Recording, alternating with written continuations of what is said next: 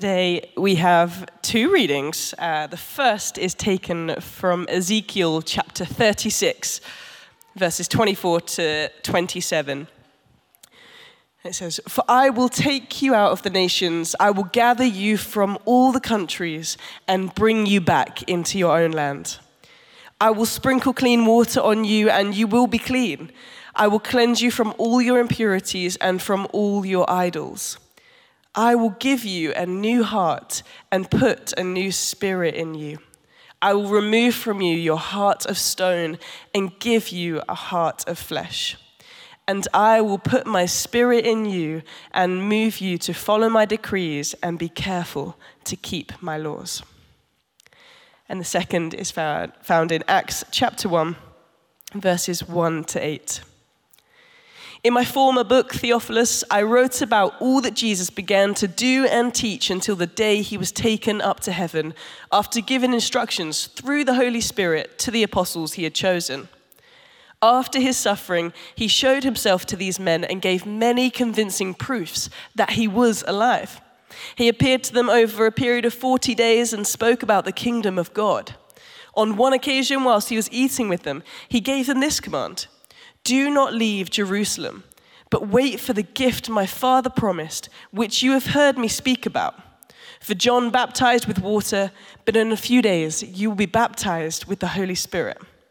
So when they met together, they asked him, 'Lord, are you at this time going to restore the kingdom to Israel?' He said to them, 'It is not for you to know the times or dates the Father has set by his own authority, but you will receive power when the Holy Spirit comes on you. And you will be my witnesses in Jerusalem and in all Judea and Samaria and to the ends of the earth.'" This is the word of God. Well, good afternoon, everyone.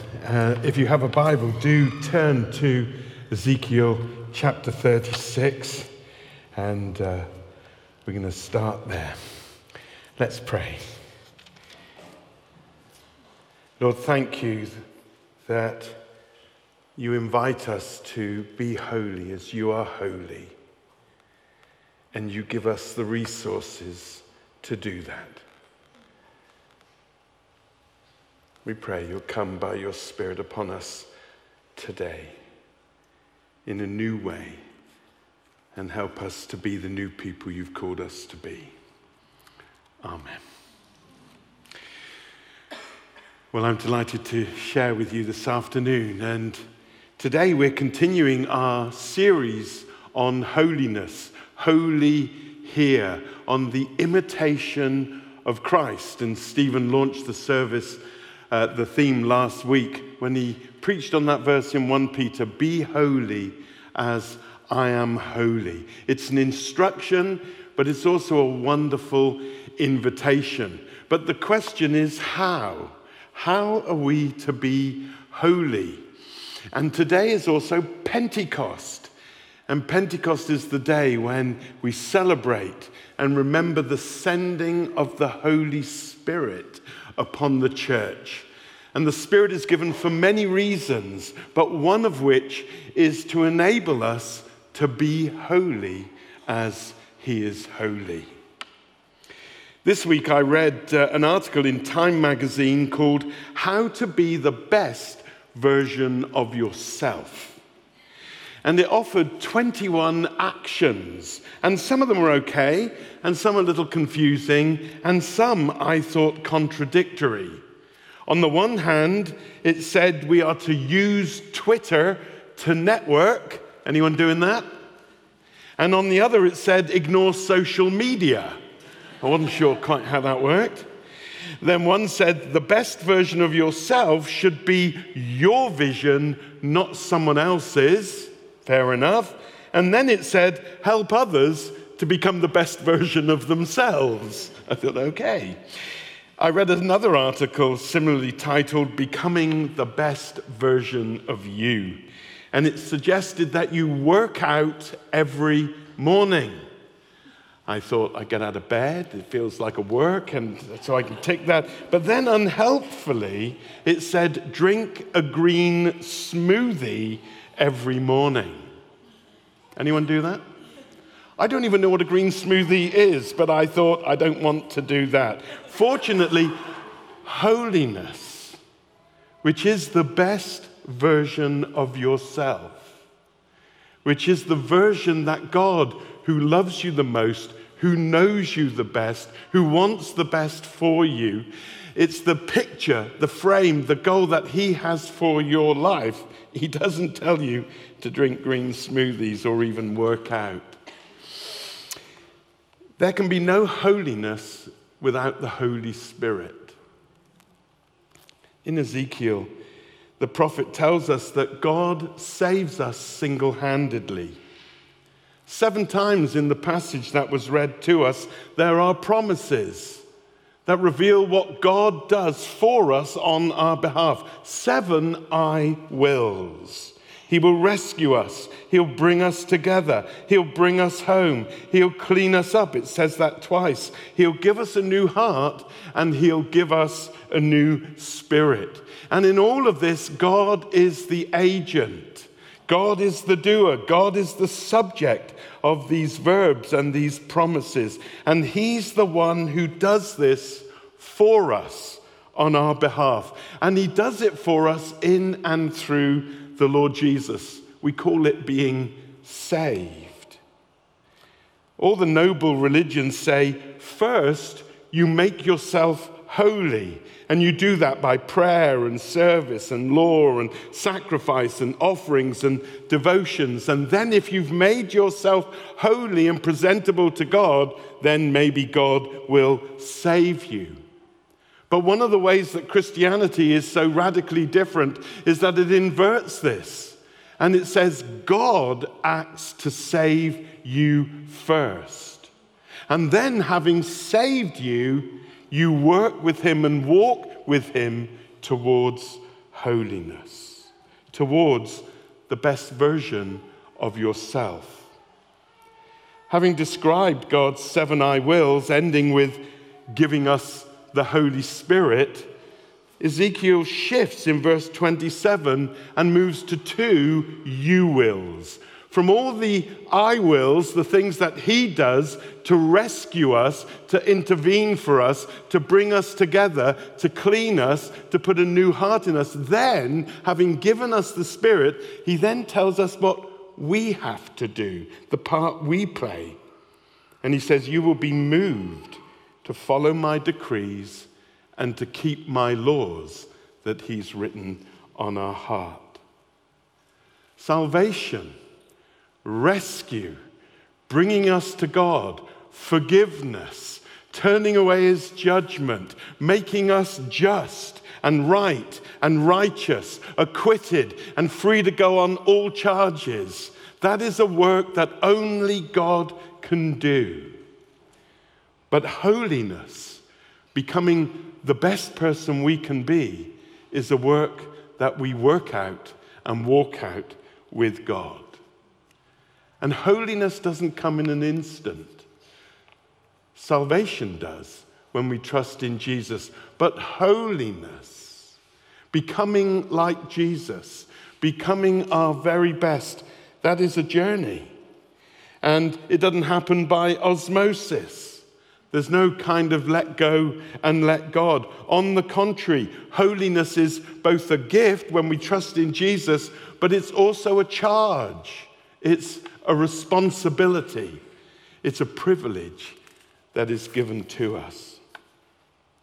1600 years ago, a portly, pious Celtic bishop called Pelagius stirred up a real spat in Rome.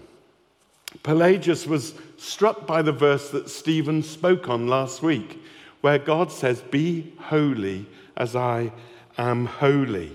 And this chap, Pelagius, he felt that if God calls us to be holy, and if God addresses us with that invitation, then in fact we have the ability, we have the capacity. He addresses our will, and we ourselves have agency to enable us to be that. We can comprehend the instruction, and we can comply with God's moral law. But there was an African scholar called Augustine. He was a big and brash guy, and he hit back hard. And he said, Pelagius, you are a refugee from grace. He said, if you could be holy like God, then you wouldn't need God. And you wouldn't need grace if you can do it on your own. And Jesus wouldn't needed to have died for you, and you wouldn't have needed to have been sent the Holy Spirit. And Augustine rightly won the day. That holiness is a work of grace and not grit. And Pelagius, the English bishop, was outlawed as a heretic. I think Augustine was largely right. That God saves us single-handedly. That there's nothing we bring to our table but our needy and often filthy selves, our hungry, empty need. And we say, Lord, have mercy on us. And God is only too happy to do that. Augustine said, God, command what you will, but give what you command. And he does. But at the same time, Pelagius had a point. And that was that we are not passive in this journey of being holy as he is holy. We receive it as a gift of grace by faith, trusting in Jesus, and then we receive the Holy Spirit who begins this work of transformation, and we work with him. We walk with him. We comply with him. We respond to his nudges. We respond to his inspirations, and together we are transformed. A few years ago, I wrote a book on holiness. It was called Different. And I sent an early draft of it to our former rector, David McInnes. And his response was really gracious. He wrote back, he said, oh, this is awfully good, thank you very much. And then because that's how he talked. And then he said, I would like more of the Holy Spirit, though. And he was right.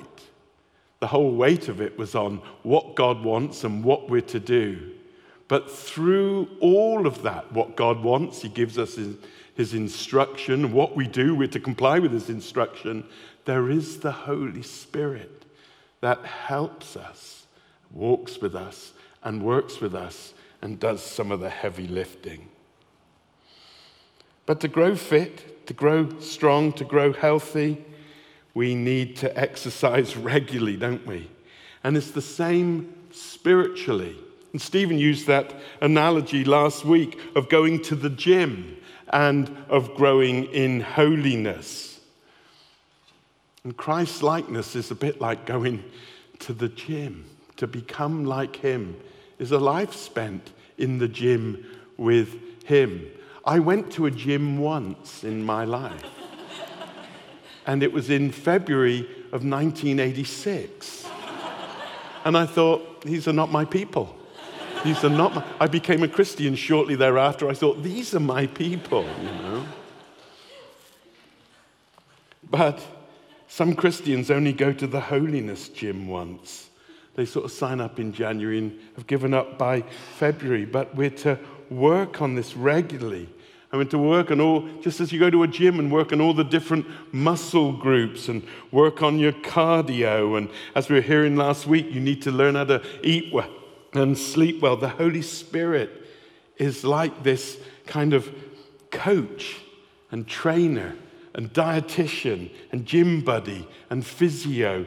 And he works with us to enable us to be the best version of us.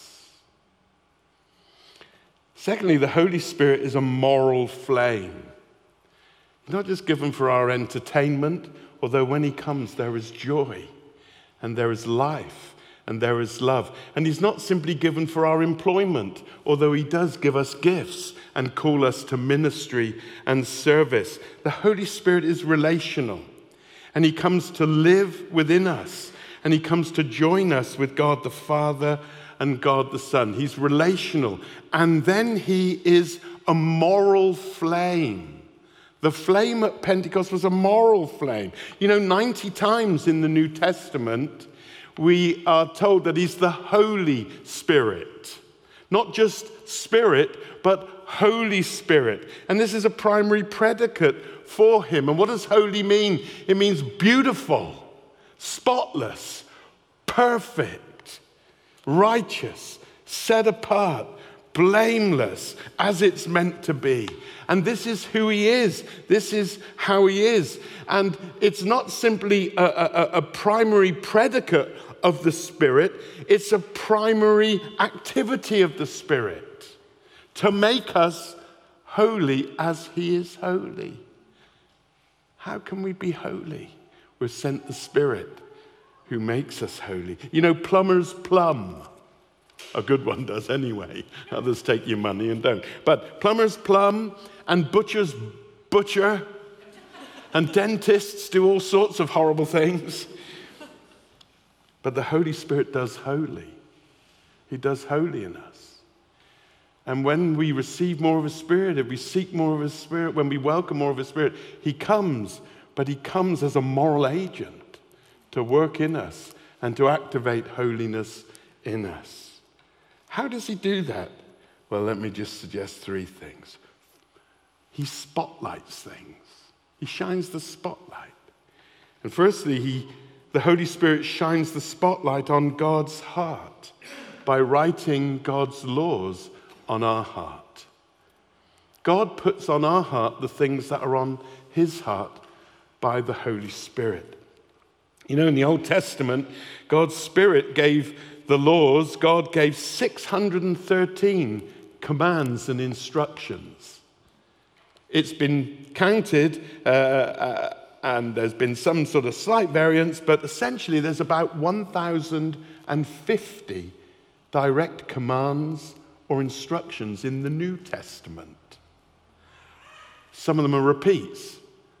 There are about 800 distinct instructions, imperatives, things for us to do in the New Testament.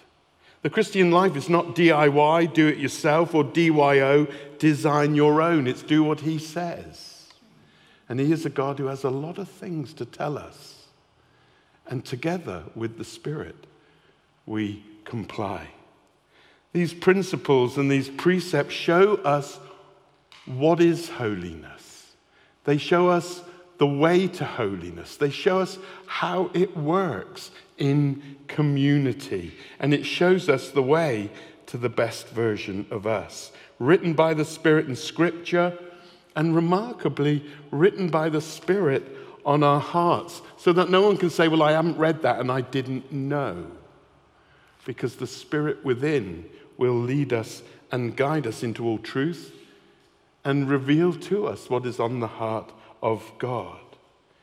And these instructions, 1,000 of them, they're not simply rules as an end in themselves. They're like a trellis through which we can grow and become the beautiful people he's called us to be, to enable us to grow into intimacy with Jesus and imitation of Jesus. That's what holiness is about. We imitate him and we have intimacy with him. The church has often got holiness wrong, and it's made more of the law than it has of the Lord. And it's failed to see that actually the law, these rules, these instructions, these precepts, these decrees, the things written on our heart, the things written in the Scripture are there to bring us to the Lord. They're not just propositional, they're about relationship. Several generations of my family were from the exclusive brethren. And some of you may have heard of them. And they're a kind of special forces of holiness. And they actually define themselves by holiness. And that's their main thing. Although I fear that they've got it rather wrong. They're all about being separate and being distinct and being different from, being marked out from, and have nothing to do with others. My granddad was a well-known elder within it, a teaching elder, a preacher, but he actually was excommunicated Can you believe it? And the reason he was excommunicated was because someone brought a question to the eldership saying, someone else who works for me has a radio. Should I sack him? And my granddad said, no, we don't do radios. They never had a radio. But if they're not brethren, they don't have to have a radio. Anyway, they kicked him out for it. And for them, holiness often meant silly rules. My mum in the late 50s failed her high school diploma or equivalent because in English she had to write an essay and it was describe your favorite TV or radio personality. She'd never watched a radio.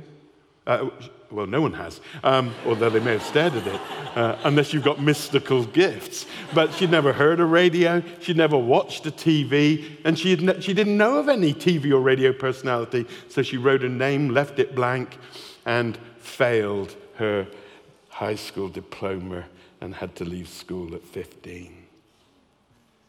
Listen, holiness is not pedantic and petty and arbitrary rules. The church often makes them up. It's not about special diets and special duties. And Jesus actually rebuked the Pharisees for building all these laws, he said, in which they strain the gnat, but neglect the important thing. Holiness is not meant to make us look like Eeyore, but to look in awe. You know, some people, in some religious contexts, they look as if they've mistook the hemorrhoid cream for toothpaste. And, you know, both ways, it's not pleasant. That's not what holiness looks like. Holiness is your best life yet. Holiness is the imitation of Jesus. C.S. Lewis said, how little people know who think holiness is dull. When one meets the real thing, Jesus, it's irresistible. So he shines the spotlight on God's heart written on your heart. And then secondly, the Holy Spirit shines the spotlight on Jesus. The Spirit promotes holiness in us by promoting holiness to us, by presenting Jesus to us. And he was, as Van Gogh put it, a matchless artist. I mean, who else? Who else has ever looked like him and lived like him and loved like him and died like him for the sins of the world? Whoever has been eternal God who became flesh to bring us to himself. Matchless. I was thrilled we sang that in a song earlier. The most beautiful, the most life-affirming, the most life-transforming person who ever graced this earth. He was a man fully alive, and everyone except the demons and the self-righteous, they were drawn to his goodness and his godliness, the hungry and the poor and the sick and the lonely and the oppressed and those who felt guilty and the tax collectors and the prostitutes and some of those who spent their life studying the law, wanting to know the answers, the truth seekers. They're drawn to Jesus, the altogether lovely one, perfect in holiness.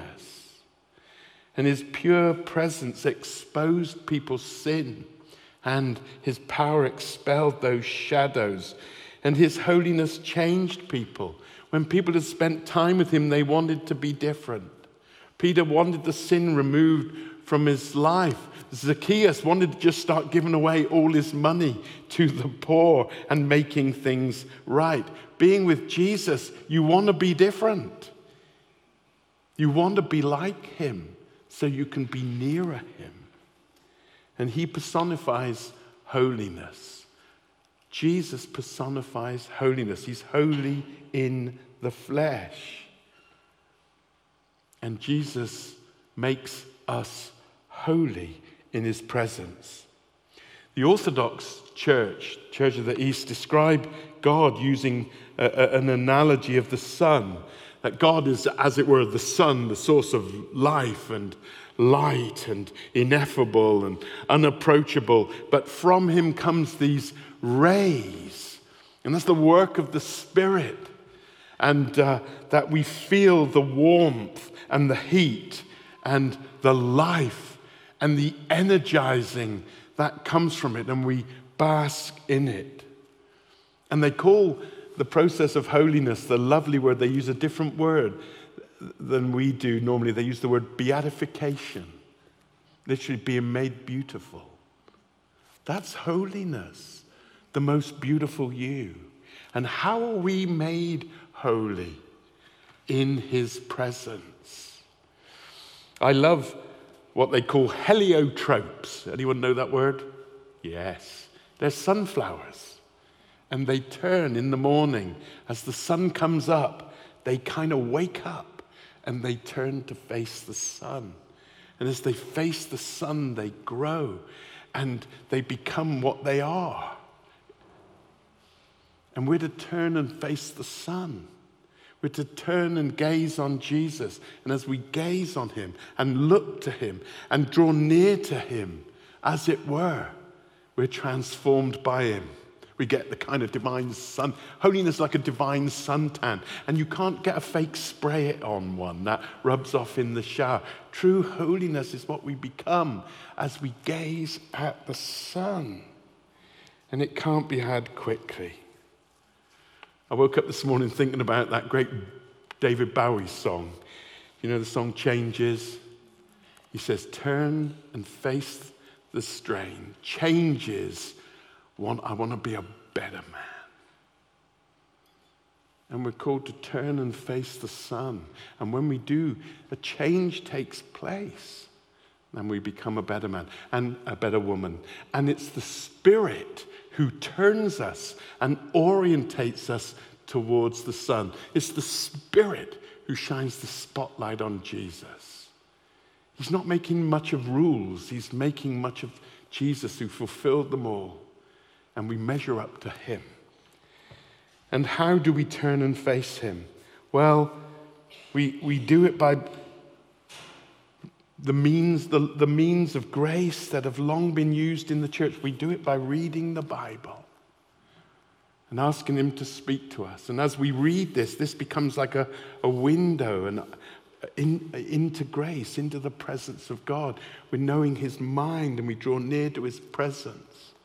By prayer, by talking to him, by just lingering with him, by responding to what he's asked us to do, by receiving Holy Communion, by having prayer, by serving him with the gifts he's given us, by being in community, and slowly his glory changes us to become like the one we look at. He shines the spotlight on Jesus. And then lastly, the Holy Spirit shines the spotlight on our own sin, on our own mess. Sin's such a harsh kind of word, but it literally means to fall away from God's best for you. To fall away from. The Apostle John said that the Spirit will convict us and challenge us about our sin, about God's righteousness, and about God's judgment and reward. He shows up the messy stuff, and he leads us to rethink and to repent and desire change. The closer you come to Jesus, the more you see the mess in your own life. The more you ask for the Spirit, the more you're aware that there's just those areas in your life that need work on.